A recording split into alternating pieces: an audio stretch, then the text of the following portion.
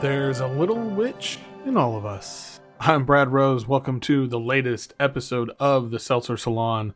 I am so excited today. My guest is Nina Dante, who is an incredible vocalist, composer, harpist, just so many things.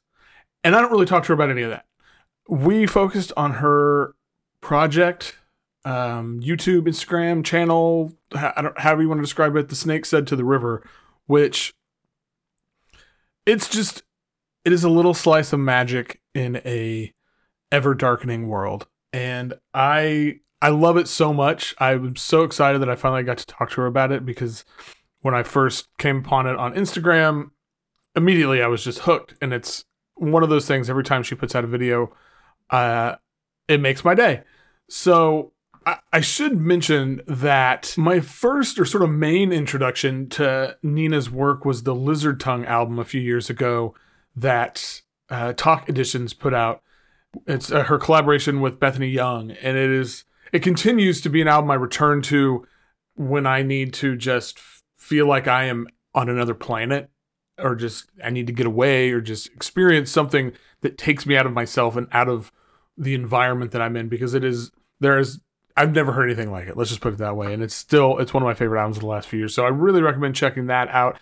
And she also has a starring role on Ben Vida's newest album, The Beat My Head Hit, which you can, if you listen to episode 2, we talk about that album extensively, Ben and I, and talk about Nina a bit and just her incredible talent and just, I don't know, Nina-ness.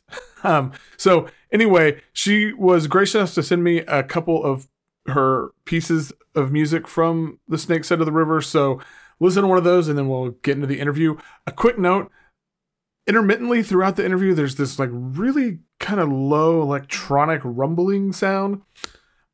I don't know where it's from and I can't get rid of it, but I've found that if you just pretend that it's a cat purring next to the microphone, it just kind of makes it all a little more whimsical. And so let's listen to a song, and then you can hear me talk to Nina and an imaginary cat. The crow watched the lady, watched the rattling trees, said, "Lady, there be marks of dirt on your bony knees." The lady, she watched the crow, watched the orange moon, said, "Crow, the roiling autumn wind say change is coming soon. Oh yeah, change is coming soon."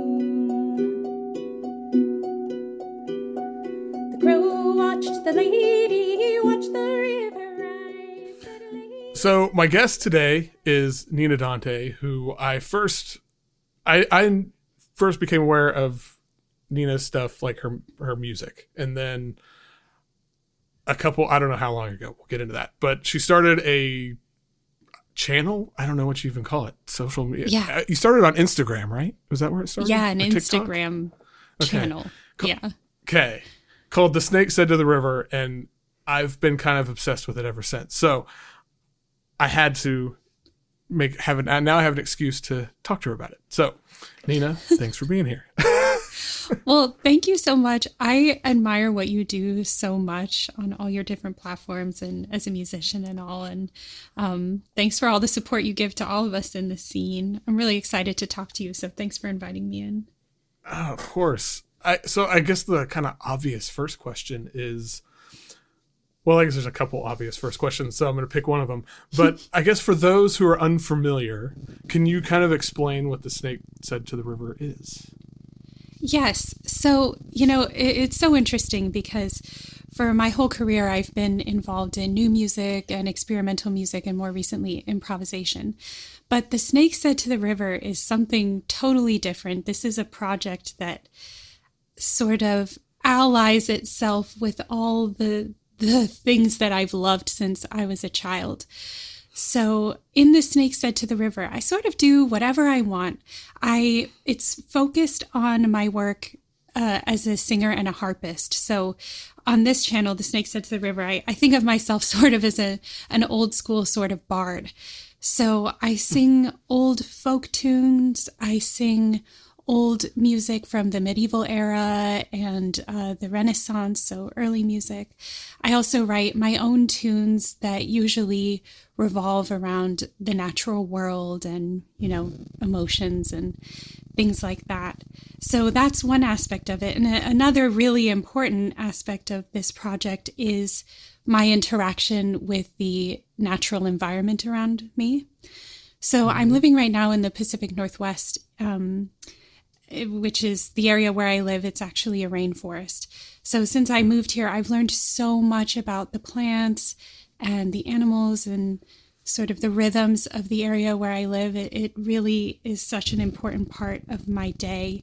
So on the channel, I share things that I've learned about that. So doing plant identification, talking about the salmon who live here, all sorts of things. I also do videos about my more witchy work, so things that I do in my home apothecary, making remedies and things like that. Sometimes I do baking things, reconstructing historical recipes. So yeah, basically anything that I want, anything that's bringing me joy is what I do, yes. As the snake said to the river. I mean, that's awesome, and that I'll get into that part of it more in a second. Where does the name come from, by the way? Well, I was trying to think what I wanted to call the project. And the river here, a channel of the river runs just behind my house.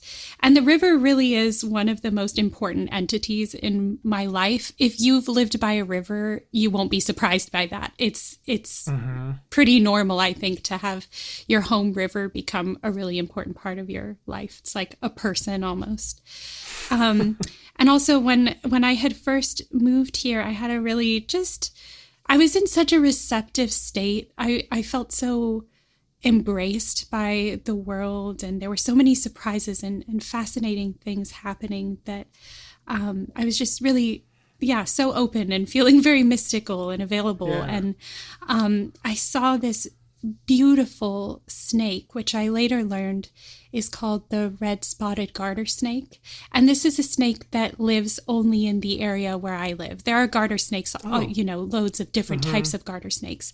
But the red-spotted garter snake lives only here in this valley. Okay. So anyway, I saw this snake sliding down a riverbank and just swimming away in the river. And I was so...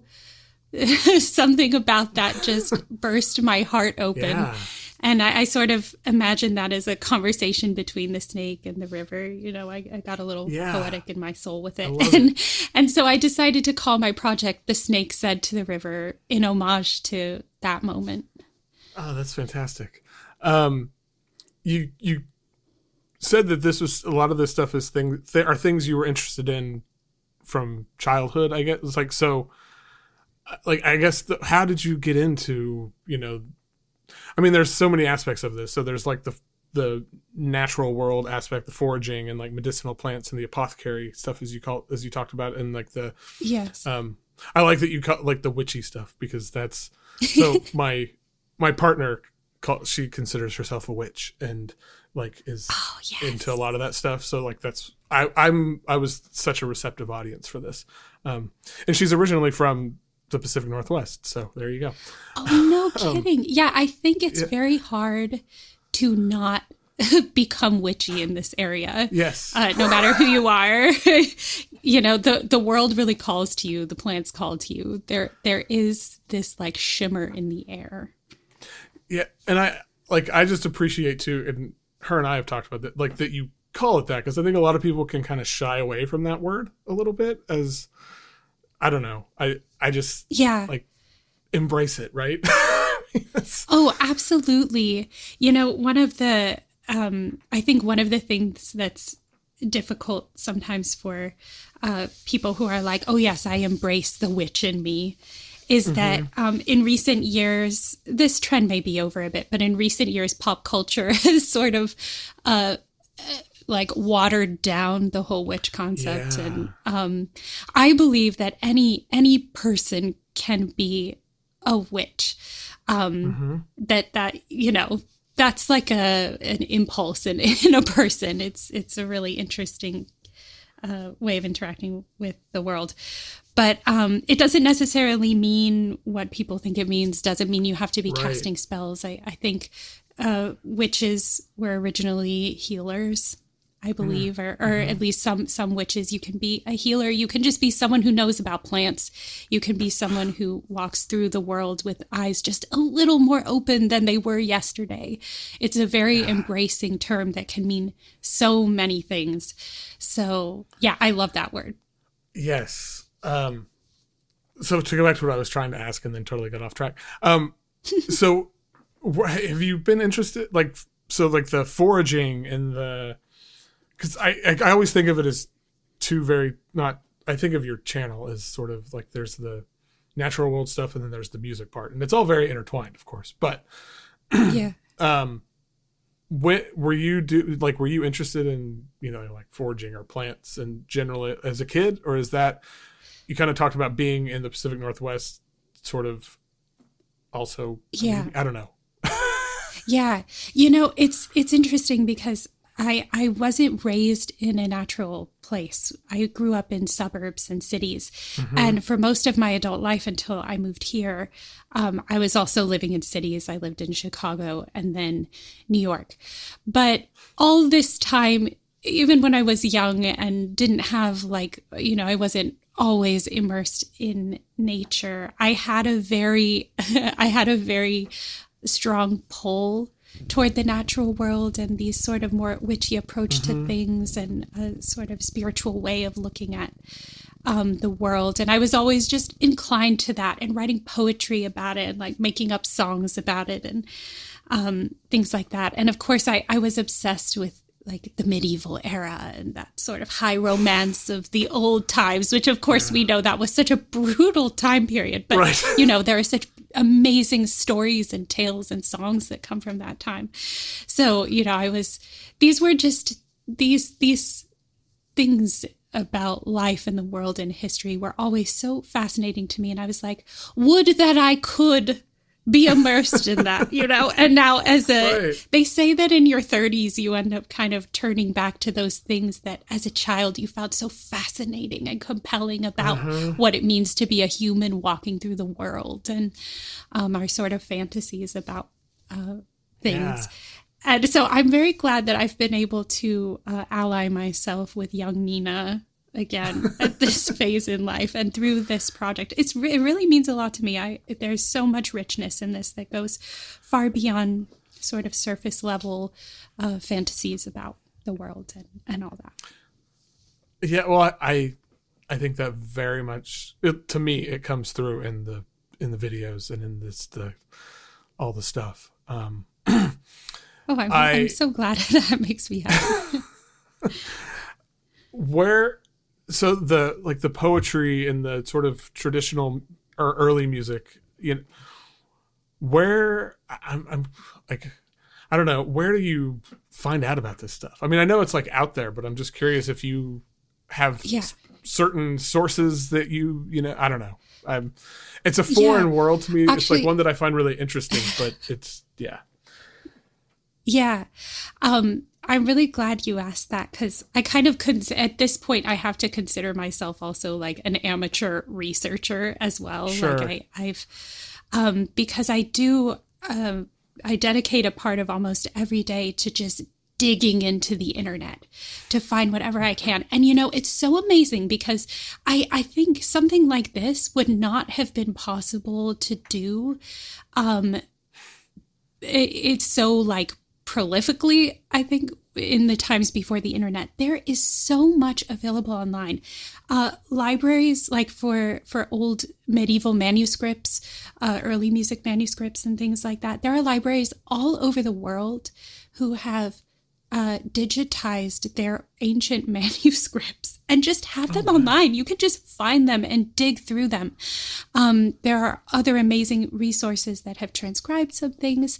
And then, of course, for folk music, YouTube is my best friend. I spend so much time on YouTube just putting in, words, songs about this, songs about that, folk songs from here, from there.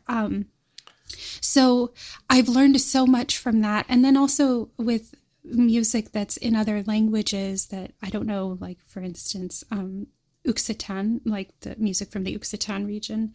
You know, I don't speak that old language. Very few people do now, but there are dictionaries available online. They're kind of hard to sort through. There are Middle English dictionaries.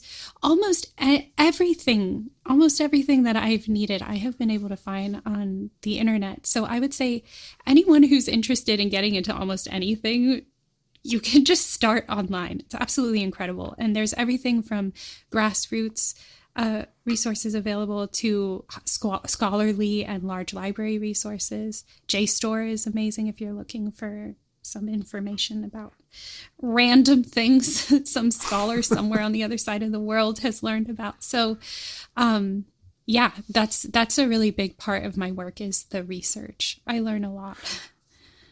That is so cool. I love, I love that. With, like Foxy Digital and stuff, that's one of my favorite things to do is just, I was talking about this the other day, is I'll go on Bandcamp and just start putting in random tags of like locations and stuff. And just, it's like, what is out there that nobody's telling me about?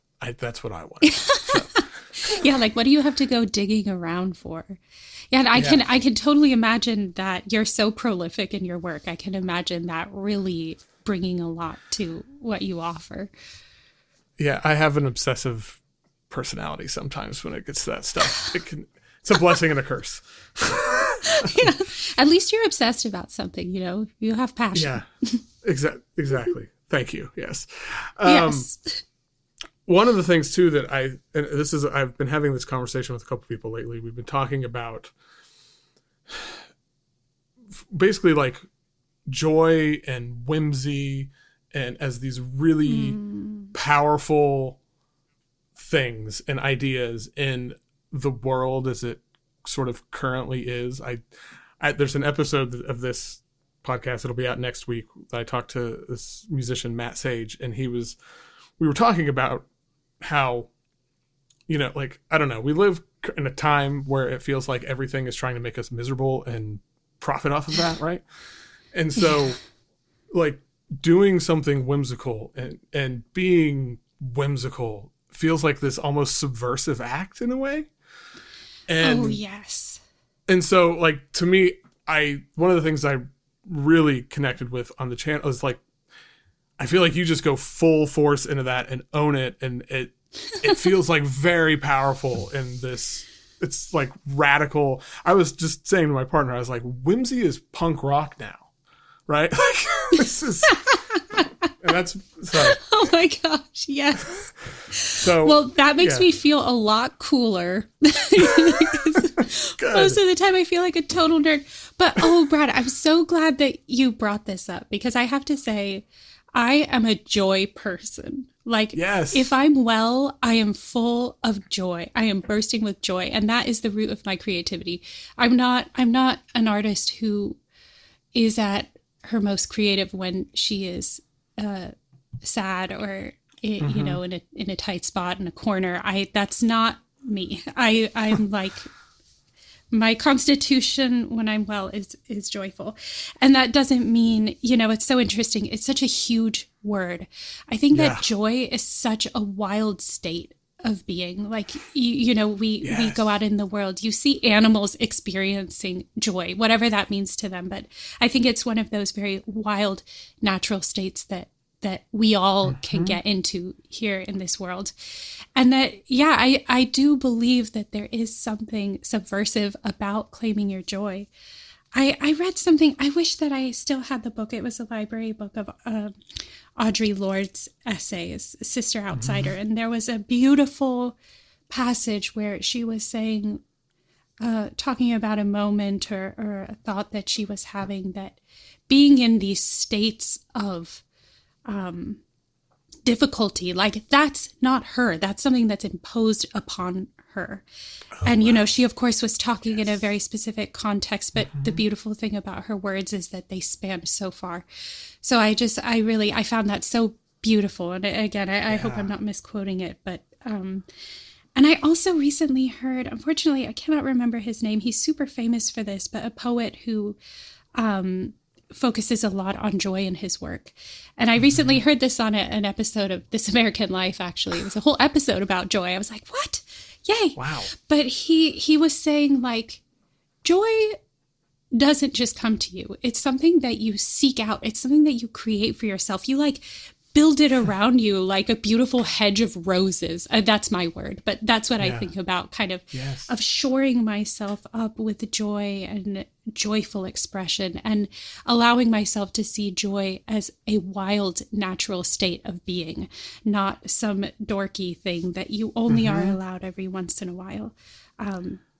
It's such an important part of being alive. And I do feel, for me, my project, Snake Said to the River, is so much about that, about allowing myself to be that and express that. Even if the songs I'm singing are sad, or the message I'm sharing is difficult, but that it's all part of, this joyful, wild expression that I'm interested in. Yeah, no, that resonates very deeply with me. And along those lines too, and again, it's another reason I think is earnestness. Earnestness scares people, and I know, poor thing. And like I get, like, I've been trying to be a lot more earnest in a lot of the things I do, and I mean, part of it is I'm trying to, like, set a good example for my kid, but just I feel so much better when it's like I just own it and just I do think that no, please continue. Oh, I was just going to say, and so that's when I started watching your videos and stuff, I was just like, it sets like a really good example, like beyond the content of it being super interesting to me, just the sort of feeling behind it just as sort of inspirational, I think, in a way. So thank you. That's so beautiful. Well, thank you for saying that, because I do know earnestness can come off many ways. It can come off as dorky or, overdone. And I think also earnestness can be a dangerous practice in certain situations where you're not in an environment where you can really share so much of yourself or be so raw and real. Yes. And I think so many of us have that experience. That's just part of living in a society. You can't always be vulnerable that way, because it is expressing a vulnerability. But I think the reason that I can do this now, I'm, living out in the forest. I'm in the virtual realm with this project. I haven't done anything live yet, although that would be so much fun. I would love to do that. But I assume that anyone who would show up for that content would be interested in the earnest vibe. Right. But so to me, part of being able to express that earnestness is because I feel pretty safe with this, where I am, and the medium and all that. So that's really a gift. That's a gift of the virtual world.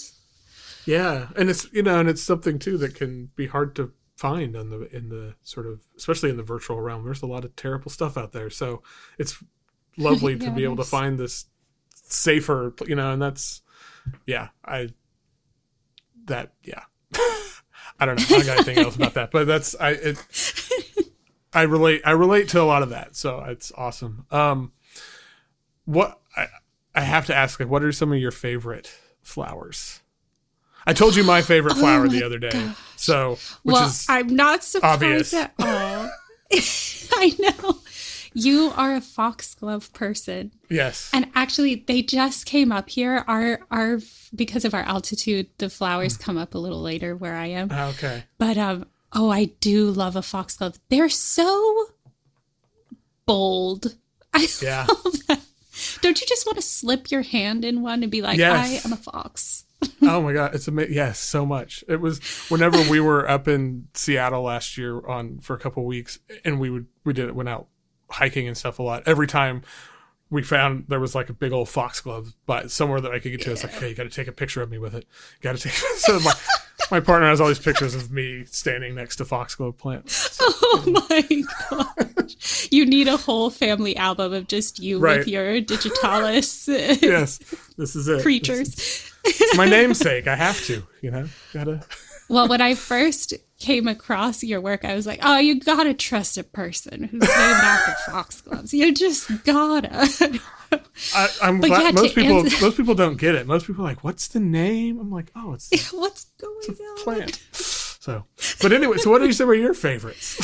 Yeah. Okay. Well, I have to say, I know perhaps it's a cliche, but I cannot help myself. I adore the wild rose. And when they come out in May, I'm always just so endlessly enchanted by them. They're so beautiful.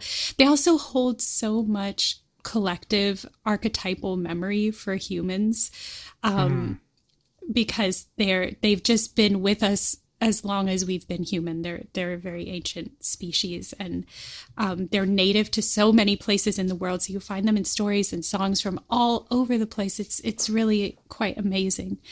And they really are so beautiful, and they smell so good. They're medicinal, they're ornamental, they're prolific and profuse. And just to see them growing in these huge stands makes me want to scream. So I really love them. And there is a plant that grows here that is not native to here. And usually in my work on the Snake's Head to the River, I usually focus on native plants. But I do love this flower that grows wild here. It's called Hesperus matronalis, or Mother of Evening is its common name. And it's just so beautiful. It grows on these long stalks, and then there are these clusters of sort of pale opalescent violet petals, and when the twilight hits them, they glow. So in the evening, like if you look over a meadow or along a riverbank, you'll just see the flowers glowing in the moonlight. That sounds amazing. It is amazing. It's amazing. They're absolutely gorgeous.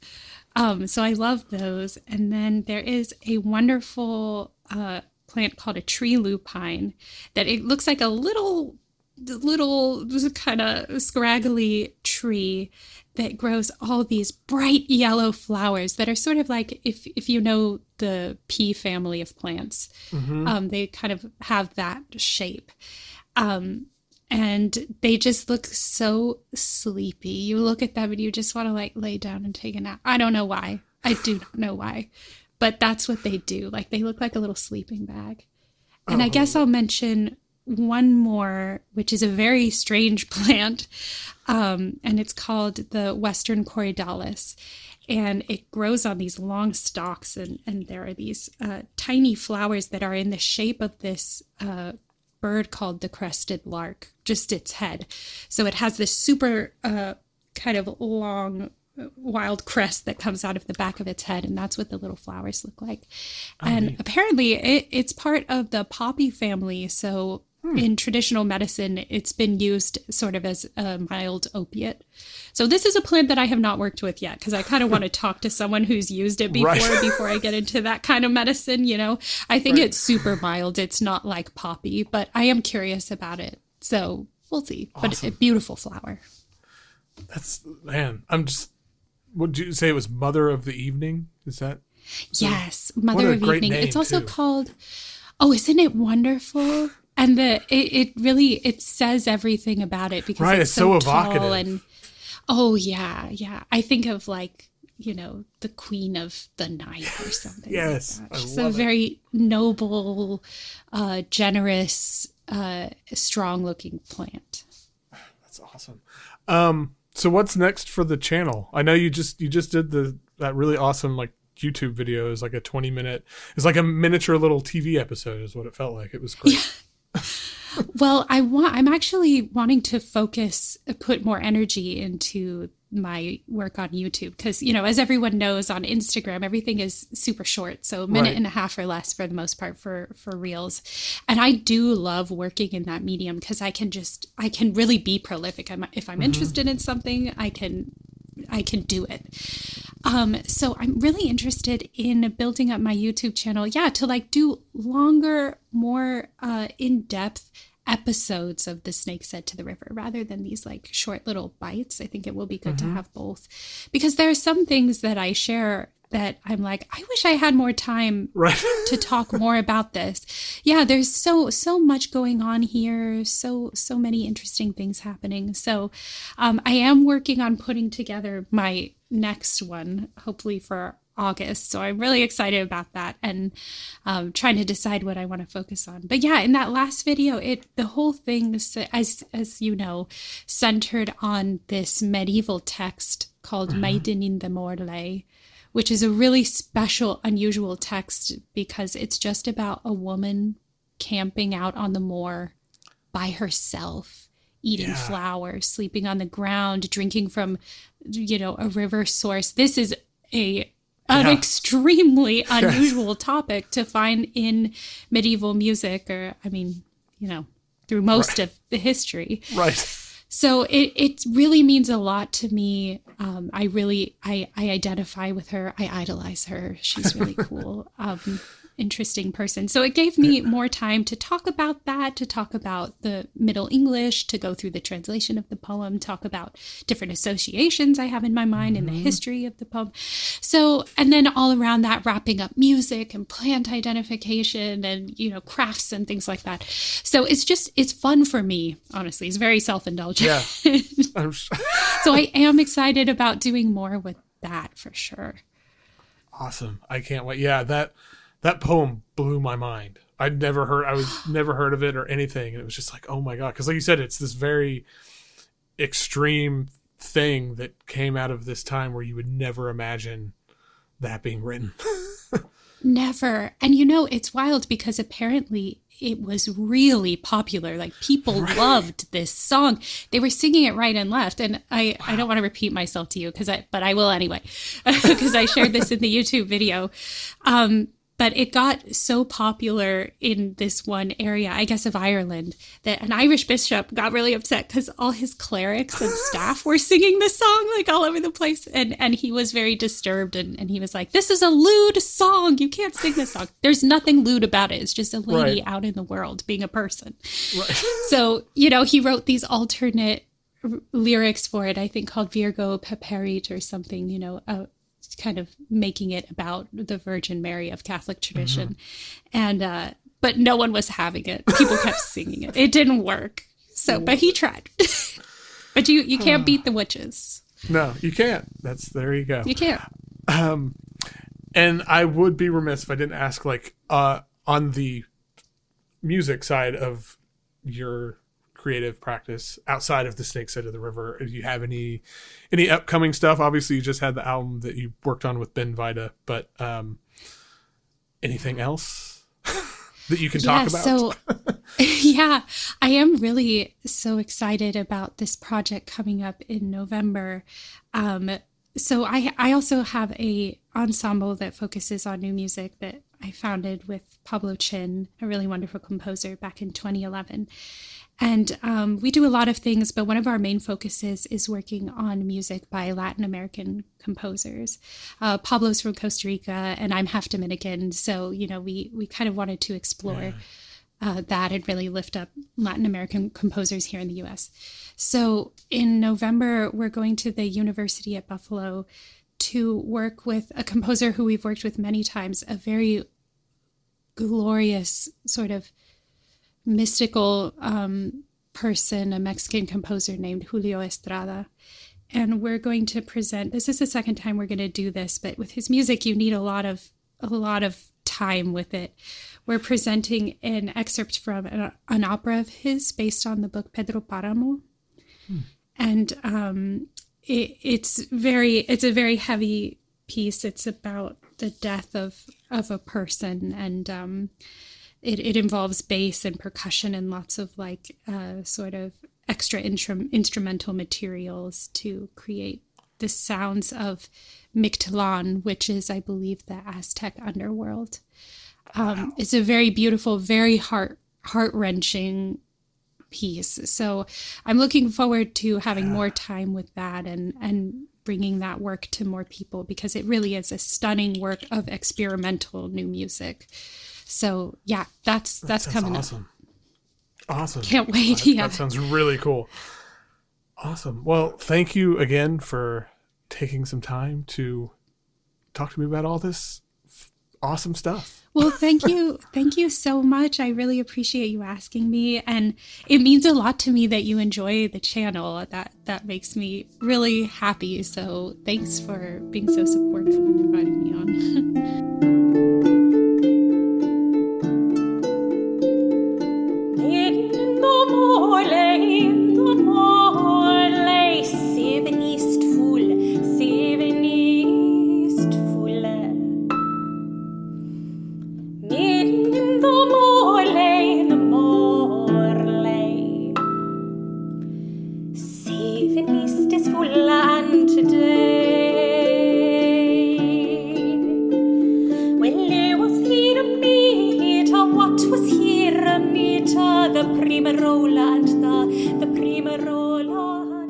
So yeah, I just want to thank Nina again for taking the time out to talk to me from her studio up in the Pacific Northwest. Go look at the Snake's Head to the River.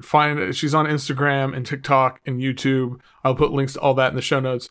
It's just wonderful. And I'm really excited because, she does it seasonally. So obviously we're in the thick of summer. It's 103 degrees today as I record this, but I'm really excited to see the seasonal changes to the episodes and all of that. She sent me an email the other day when she sent me the tracks that I played on here, and she was saying how she is basically like in fruit and flower picking mode until October. So I just love the image. That just sounds wonderful. Doesn't that sound wonderful? I wish I was in fruit and flower picking mode. Maybe I'm going to go pick some flowers. Thanks for listening. You can, of course, find me at foxydigitalis.zone over on Patreon, patreon.com/foxydigitalis. Sign up, support the cause. It mean a lot. It's a lot of fun over there. I really appreciate everybody who has signed up and, helped keep the site going and progressing. You can also find me all over social media, Twitter, Instagram, Blue Sky, Mastodon. I'm easy to find. Foxy Digitalis, not hard. So sometimes there's a period in there. Sometimes there's some weird stuff on the end because of how these newfangled social media sites work. But, or send me an email. Just get in touch. All right, y'all. Thanks. See ya.